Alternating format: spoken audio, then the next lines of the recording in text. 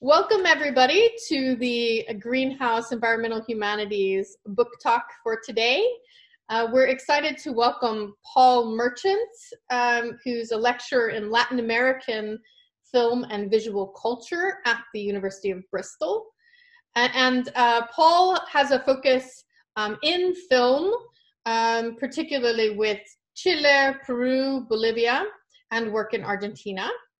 And he's going to be talking to us about a new volume that he's just co-edited with Lucy Bollington called The Limits of the Human in Latin American Culture with University Press of Florida.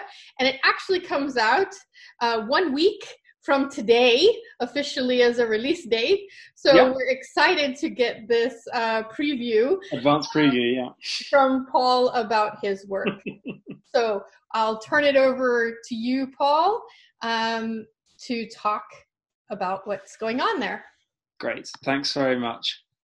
Well, thank you very much, Dolly, for the invitation to present our new book, and thank you all for joining us in these strange times and over the Easter holidays as well. It's really nice to be able to maintain some sort of forms of academic community and create some new forms of it, at least for me, in these strange times. So I hope you're all keeping well and in good spirits wherever you are.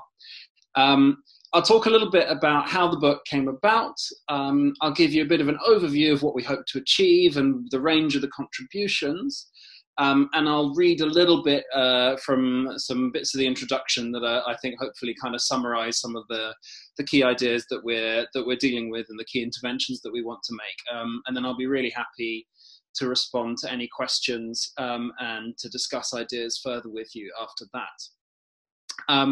The title of the book actually sounds like I might need to update my profile. The publishers switched it round towards the end, so it's now Latin American Culture and the Limits of the Human. So we've got, which I think was a good idea on their part, kind of sets them two on an equal footing. But as Dolly said, it's out next week on the 21st of April. So do go and have a look on the UPF website. There are big discounts at the moment. So yeah, there's my plug.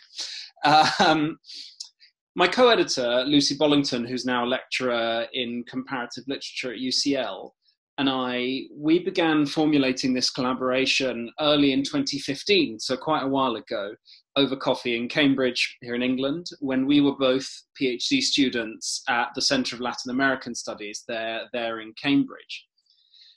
We wanted to take stock of the ways that the turn to the non-human and the post-human across academic disciplines, particularly in the humanities, had impacted and could influence studies of Latin American culture, Latin American cultural production as well.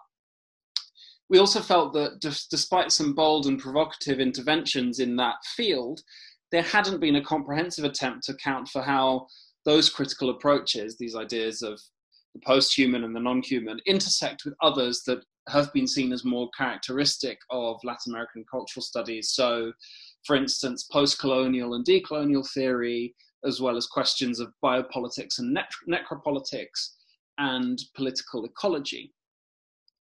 So the first incarnation of this project was a 2-day conference at the University of Cambridge in January 2017. And many of the contributors to the volume spoke at that event, although we've got a couple of other people involved since as well. And one of the things that really surprised us about what came out of that conference, because you put out a call for papers and you suggest some areas, but you're never quite sure what you're going to get. And I think one of the things that most surprised us was the historical scope of the contributions, because I think to a degree I certainly felt like, okay, we're going to get more modern contemporary stuff. But in fact, Nicole Legnani, who's in the volume, who's a professor at Princeton, spoke about multiplying rabbits and the destruction that they wrought on the island of Madeira as a figure for the colonial disruption of human nature boundaries in a 16th century text by Bartolomé de las Casas. While other speakers brought us through the 19th and 20th century right up to the 21st century with discussions of contemporary documentary film from Chile, installation art from Mexico, so right across the region. And I hope that one of the book's principal contributions is to a re-evaluation of how histories are written and told, who and what the subjects of histories of Latin America are. How can those histories be rewritten with other subjects, non-human, non-European, at the fore? So thinking really here about the intersection between the more than human entanglements that we read about in the work of figures like Jane Bennett or Bruno Latour or Donna Haraway, with post-colonial realities. Carsten Schulz, who's at the University of Groningen, has written about the risk that those sorts of entanglements might simply replace the idea of undifferentiated humanity with another abstract universal. And we mustn't forget, Schulz argues, and it's kind of one of our key arguments in the book, is that some humans have always been considered to be outside the realm of society, to be not quite human, and to be closer to an objectified nature. That this is a strategy of colonial power. We see that in a colonial context in the book, also in the nascent Brazilian state in the late 19th century, in Edward King's chapter, and as a strategy of Augusto Pinochet's dictatorship in Chile, in Neil Geraghty's chapter, which closes the volume. And one of the reasons we chose the title, The Limits of the Human, is that we think that thinking at the limit, thinking at the border that has been traced over the centuries in different ways between the human and the non-human, can help us articulate ecological problems and other kinds of political problems without falling into new kinds of totalizations. So Schulz argues that kind of thinking allows the new materialist trope of enchantment to be a kind of contestation to colonial practices of power, of appropriation, objectification. And our contributors make a strong case for Latin America as a terrain of remarkable creativity and also of new conceptions of creativity. Several chapters examine artworks that involve the spectator, or really the participant, in unsettling ways, and present the creative process itself as a collaboration with non-human actors. The chapters by Joanna Page, Neil Geraghty are good examples of this. So before I'll give you a fuller overview of the chapters and the kind of outline of the volume in a second. But before I do that, just to kind of try and summarize then some of the broader debates that we sought to intervene in. One of these would be how to practice critical post-humanism, as Rosie Braidotti calls it, and that's very much the current that one of the currents that we're most interested in following. How to practice that in the global south, where, as I said, definitions of the human and the non-human have long been a tool of power and exclusion. What value is there in reframing the objects of study of, what we still call the humanities in this context? Can it be done without neglecting real human suffering and inequality? The contributions to the volume tend towards arguing that yes, that it can offer new ways of mapping networks of power, showing the full extent of maps of inequality. But they're cautious about globalizing terms for doing this, particularly terms like the Anthropocene. So at least two of our contributors follow on from the work of someone like Jason W. Moore, who says that, well, okay, that's Anthropocene is not telling us about the key role of capital in the entanglement of humans with non-human environments. Work that's been done in the field of post-colonial ecologies by people like Elizabeth de Lowry and others. And then going back to this question about the narration of history, problems with the teleological connotations of the term post-human itself. There's certain ideas of progress and modernity written into that definition. So, to move on then briefly to the outline of the book. The book has 3 sections. It opens with some explorations of what we call the necropolitical limits of the human, which investigate creative reformulations of what are familiar Latin Americanist tropes of witnessing of violence, and testimonio, a literary genre of witness to violent political events. And our contributors here, Carlos Fonseca is the first one, argue that To bear witness means, as Fonseca puts it, most literally to become post-human in the sense of death. It often involves having to give up the status of a living human. Liliana Chavez Diaz looks at websites and new media, multimedia digital projects, and the new representational and narratological strategies they use to present marginalized stories, and so delves into the idea that the witness, the eyewitness, can actually be a figure that is not just human, that other objects or figures can act as witnesses to forms of violence, as records of histories of violence. Natalia Aguilar Vasquez then takes up some similar ideas by looking at installation art by Teresa Margolles and Oscar Munoz, and looks at how water in particular becomes a medium for involving the spectator physically in installations that have to do with and it's fairly gruesome, this chapter actually, the sort of material remnants of the dead, corpses, as kind of key figures in those instances of cultural production. And then Lucy Bollington's chapter is about a Mexican novel called Fiesta en la Madriguera by Villalobos. This is about narco literature and understanding the drug war through its kind of effects on non-human animals, and the way that non-human animals as expressions of wealth are drawn into the geographies and the politics of the drug war. The second part of the book, the second part of 3, is called Animal and Plant Entanglements, and so we focus more explicitly on human, non-human intersections there. Here we have Nicole's chapter about the plague of rabbits on Madeira that I already mentioned, that anticipates the colonial unsettling of the human and its relation to nature in the Americas. Nicole Lignani is one of those who draws on Jason W. Moore's work on the Capitalocene here. Emily Baker then looks at a recent Argentine novel called The Dark Constellations, Las Constelaciones Oscuras, from 2016. And here you get a really fascinating exploration of hybrid forms, human, animal, digital hybrids from the 19th century into an imagined future. And what Baker suggests there is that there's an ambivalent political potential to these sorts of hybridizations. They can have liberatory effects, but they can also be instruments of authoritarian control as well. And the novel's fascinating. It finds affinities between Inca cosmology and contemporary practices of hacking, thinking about the gaps. The way that Inca looked at constellations, for example, it was all they found the shapes in the gaps between the stars, the dark spaces, rather than the stars. So sort of a story told from the gaps there. The following chapter by Joey Whitfield, who's a colleague at Cardiff University, is on the Colombian film Embrace of the Serpent. Many of you may have seen that. It was tremendously successful. This resists linear narration, as does the novel that Emily looks at.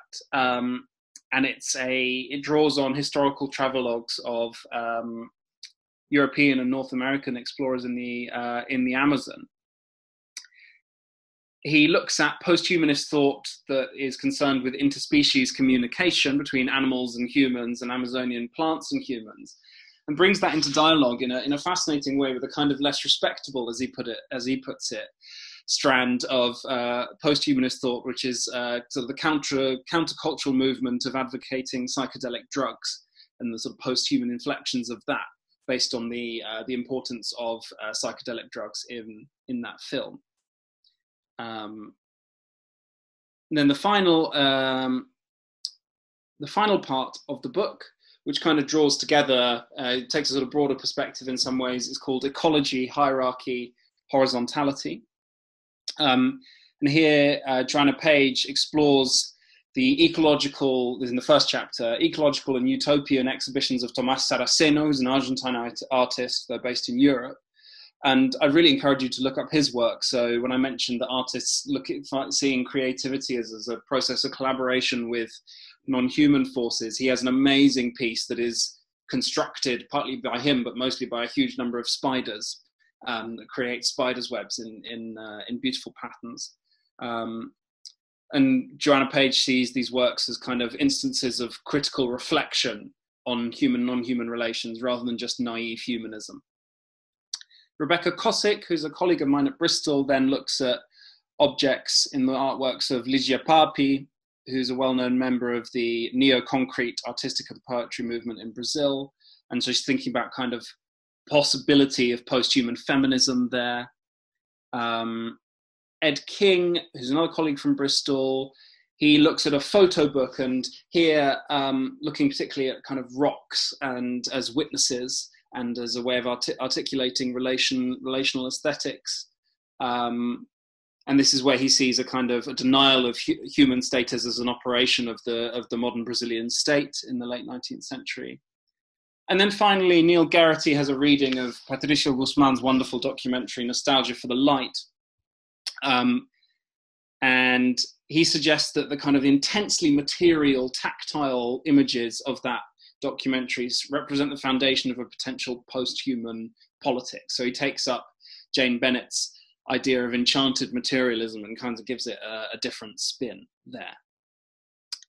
And throughout the volume, what hopefully that summary shows you is that aesthetic forms that challenge dominant understandings of humanism and the human don't deny then persistent hierarchies and inequalities, but rather reveal them more fully and thereby also suggest new strategies of resistance. And that's why the limits of any one figuration of the human, and we think we're insistent throughout, our contributors are sort of insistent throughout on location, both in terms of both temporally and geographically. But those limits of any one figuration of the human, which we argue are especially visible in Latin America, become a productive or even fruitful zone for critical reflection. And so we hope that the long-standing discussions about power, location, and identity in Latin American cultural studies, but also in other areas of the humanities and of cultural studies, will be enriched and broadened by the essays in the volume. Now, I'll just see, I think that has pretty much covered it. Oh yes, no, I'll just say just a couple more things and then I will finish. So hopefully you've got a sense there that, you know, there are at least two overarching conceptual perspectives. One is the necropolitical loss of human life in spaces marked by extreme violence, and the aesthetic, representational, political, and even ethical limitations connected to this loss. We saw that more in the first half of the book. And the second is the porous and kinetic relationship between the human and the non-human, whether that's animal or mineral or other, across history, and how that's changed, how that's become entangled in confrontations and articulations of power.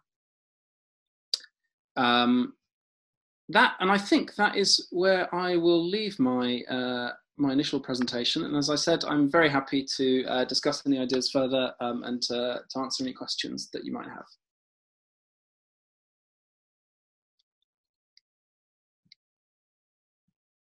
Take off the... Okay.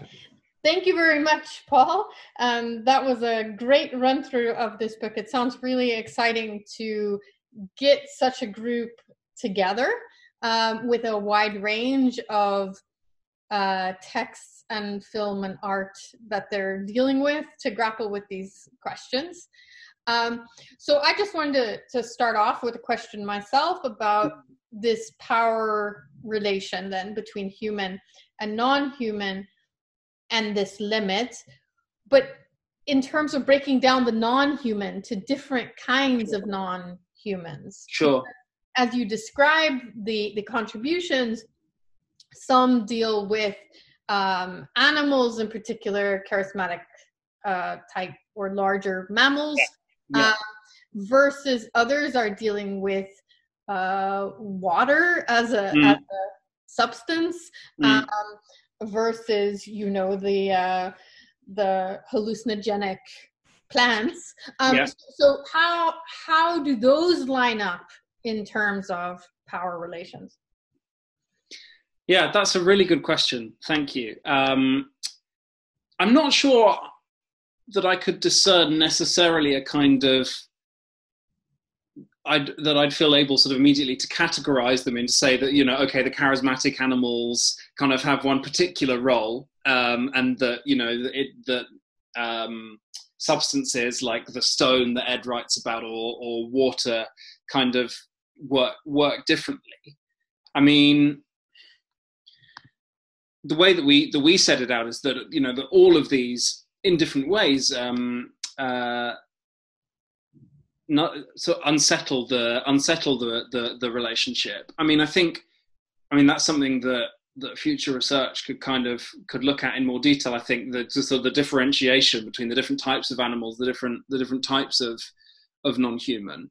I mean, I think what's nice about something like the work of Tomás Saraceno, for example, that Joanna writes about in her chapter, is that it takes an animal like the spider, which is not a kind of cute fluffy animal, but it is presented as a collaborator there in the construction of a new kind of artwork.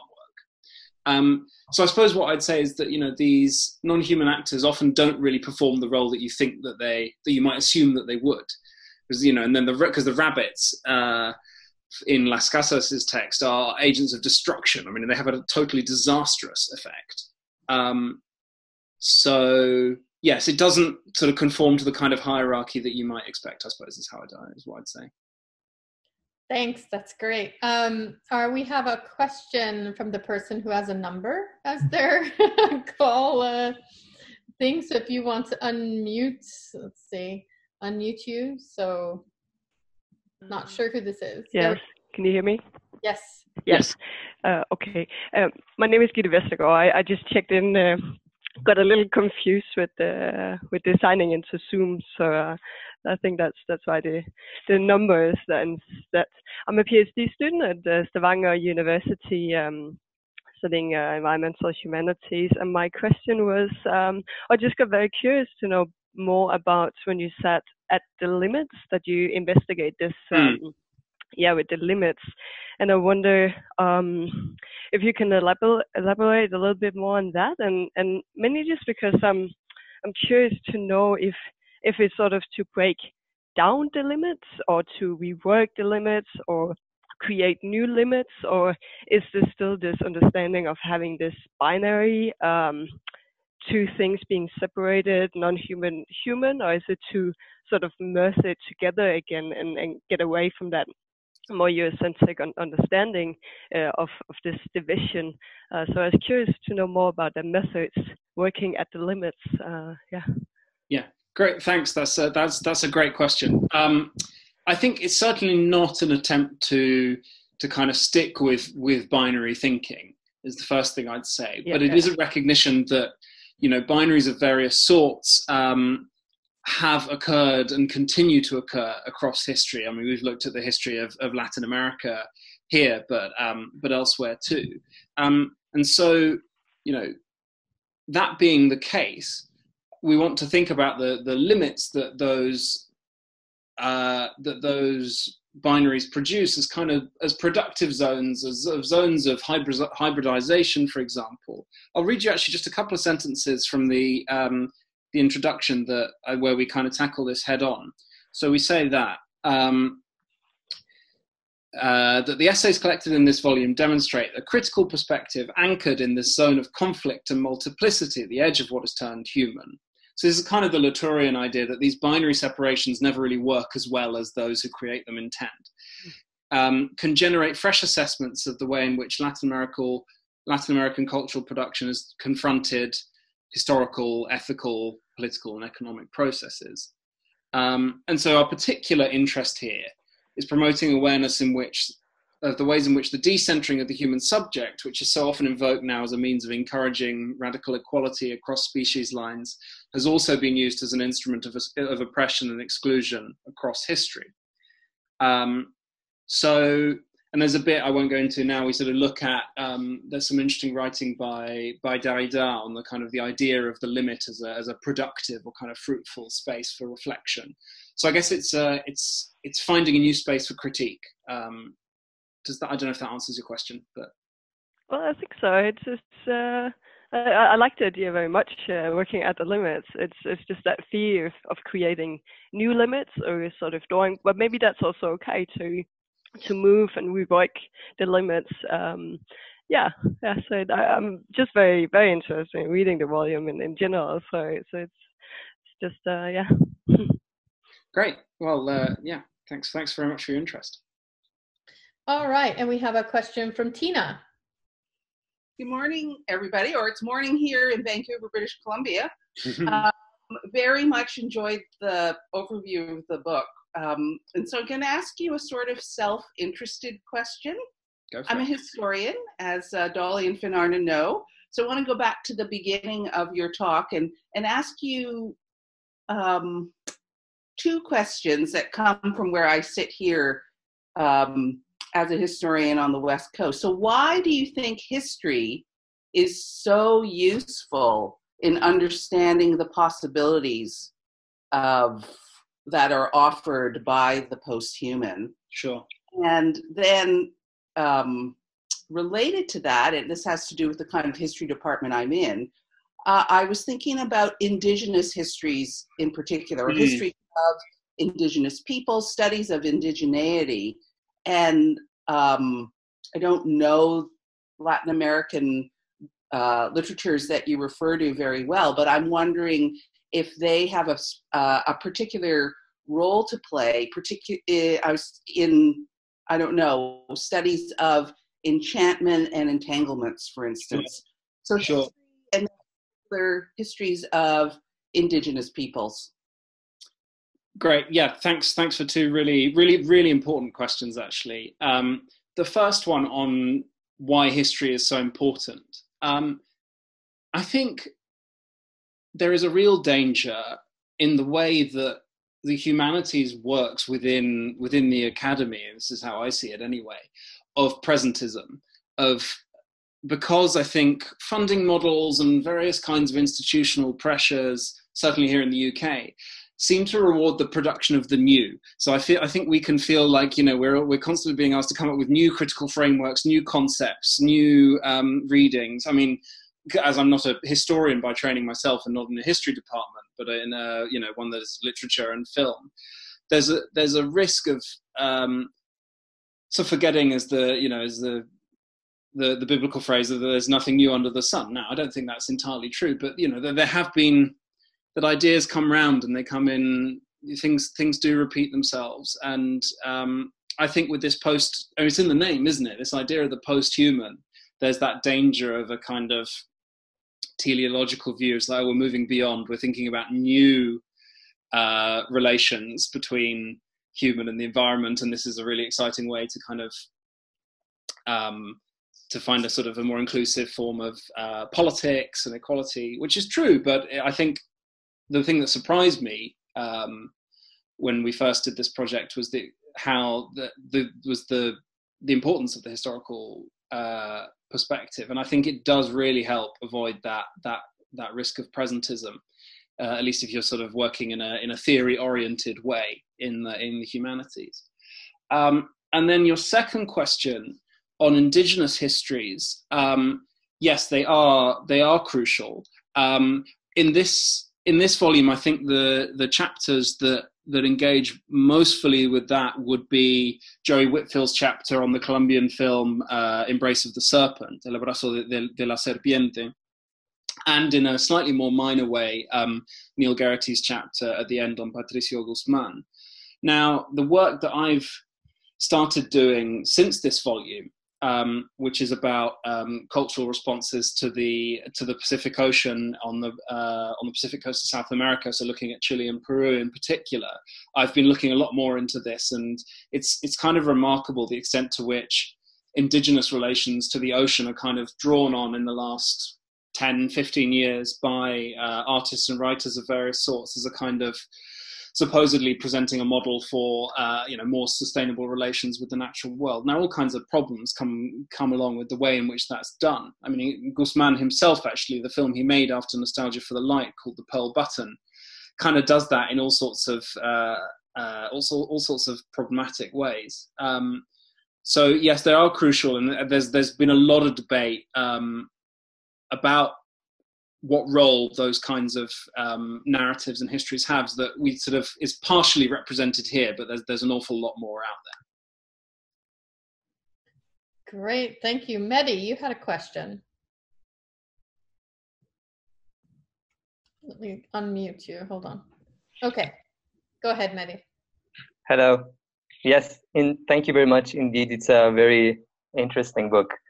My question relates to storytelling, or more accurately, maybe the oral traditions in Latin America, and how they particularly could have played or play a role in as a space, storytelling as a space, the role it plays in hosting the more, one could say, dark side of the entanglement with the non-humans, because taking away these limits could be perceived with great danger, I mean, ontologically, based on your context. And I feel these, and I'm always curious about these non-Western contexts and whether their oral traditions, they provide these spaces where we can deal with these fears or deal with these ontological dangers.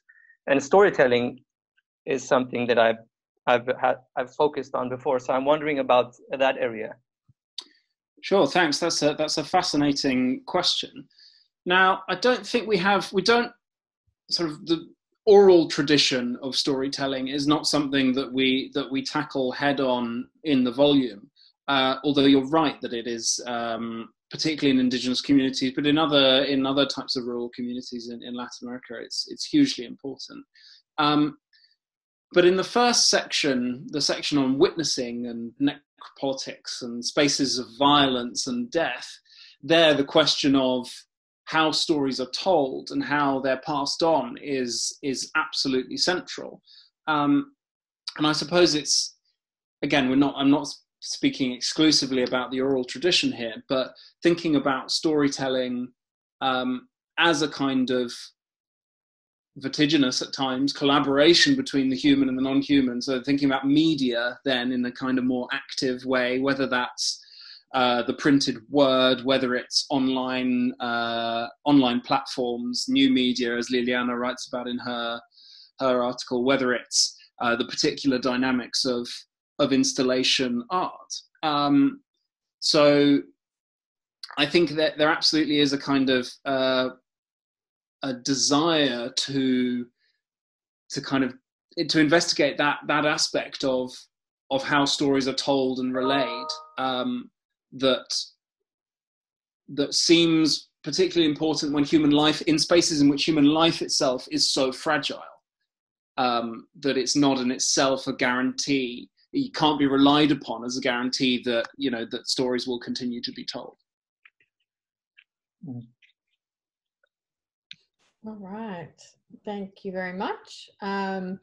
So I was wondering in particular about this necropolitics section, and about death. I mean, partly my own interest because I work on extinction right now, and how we show and think about the death, permanent death of a species and it disappearing. And so I was wondering then in that section, what the tension, if you're going to talk about limits between death and life. So how do they play with that limit? Because I think that's actually one of the things that it isn't like nature culture. We're seeing, okay, well, really, it's nature culture. That life and death are the same way. They're really life, death. Yeah. Yes, absolutely. I mean, I don't think I read you the right bit of the introduction, but that is Lucy. So Lucy's work is the one, I suppose I've done more of the sort of ecology side of things, and Lucy is the one who's really specialized in necropolitics and that sort of stuff in her work. But yes, that life death is absolutely one of the limits that we set out to play with. And you're right that it's not as easily blurrable, to invent a word, as some of the others. But I would say that nonetheless, and I'm thinking here of Natalia Aguilar Vasquez's chapter on Teresa Margolles and Oscar Munoz, the work of those installation artists nonetheless sets out to do that, and it makes it particularly disturbing and unsettling. So if I remember rightly, one of the installations, I think it's by Teresa Margolles, you walk into the exhibition space, and there's the sort of droplets of water, and the sign tells you that it's water that's been used to wash the corpses of people who've been killed in the drug war in Mexico. So there is still an attempt to kind of to unsettle that what occasionally seems like the hardest of limits. Yeah, in a way that's really interesting, because that to me is doing the same thing that, of course, in Latin America, the traditional Catholic spirituality that involves saints and saints' bodies, and that blurring is in a way similar, right? Holy water and the way you can transport that kind of life through something that doesn't have life itself. Absolutely. Very similar to me. Yeah, and in fact, Neil Geraghty in his chapter at the end, and this is conversations that I've had with him and others, I think we both share a bit of a feeling, a hunch that some new materialist writing is a bit like displaced theology, actually, in some ways. And when I said briefly that he takes up the new materialist trope of enchantment and gives it a different spin when he's writing about Guzman's nostalgia for the light, it's a very Catholic spin that he gives it. And he says, actually, the way that Guzman films these remnants of bones and the sort of intensely tactile, haptic images of the remnants of the disappeared whose bones were thrown into the Atacama Desert by Pinochet, is offering a kind of communion. So I think and he talks about it in a specifically Catholic sense. So yes, at least one of our contributors agrees with you there, Dolly. Okay, is there anybody else who'd like to jump in with a question for Paul? I guess, could you tell us a little bit about, you said your next project that you're working on. Sure. Could you tell us a little bit about where that's going as we close this off, so we know what to look forward to? Sure. Yeah. Well, yeah. In due course. So yeah, my current research, which I've just started over the last year and a half, really, is looking at cultural responses to the Pacific Ocean in Chile and Peru from about 1960 to the present. Looking at audiovisual media, but fairly broadly understood. And that has several strands that I think are kind of interconnected. So one of them is the sort of most purely, in a small sense, ecological, thinking about relations, questions of sustainability, relations to the ocean. And that's where, Tina's question about indigenous histories and sort of indigenous engagement with the ocean is really, really visible in Guzman's work, in the work of Cecilia Vicuña and others. Then also thinking about it and looking at port cities in particular, and port cities as spaces of really intense aesthetic creativity, but also political creativity as well. So those are at least sort of two strands that I'm working on. I've got a period of research leave coming up in August for about 6 months, which I'm very much looking forward to. So I've got more time to kind of develop that work there. But I've written mostly, I should have an article coming out later this year, I hope, on some contemporary Chilean documentary and how it deals with indigenous relationships to the ocean, and kind of replicates certain colonial dynamics, sort of colonial visuality, whilst having very good intentions. So that's some of the stuff I've been working on. Fantastic. Looking forward to seeing that. So I'd like to just thank you, Paul, for joining us today and talking about this book, which comes out next week. And so that's something for people to definitely take a look at. And as you pointed out, it's Latin American culture and the limits of the human. And so I'm looking forward to getting a copy for our own greenhouse library as well. We'll have to put it in our order list. Wonderful.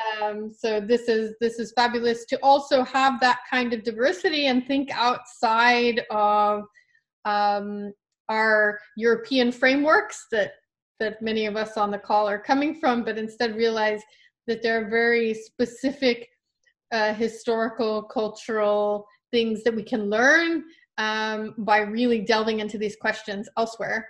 And so I'm excited that you and Lucy took this project on. Well, thank you very much. It's been a pleasure to join you, and thank you all for your really incisive questions that were really, really productive. Thanks very much.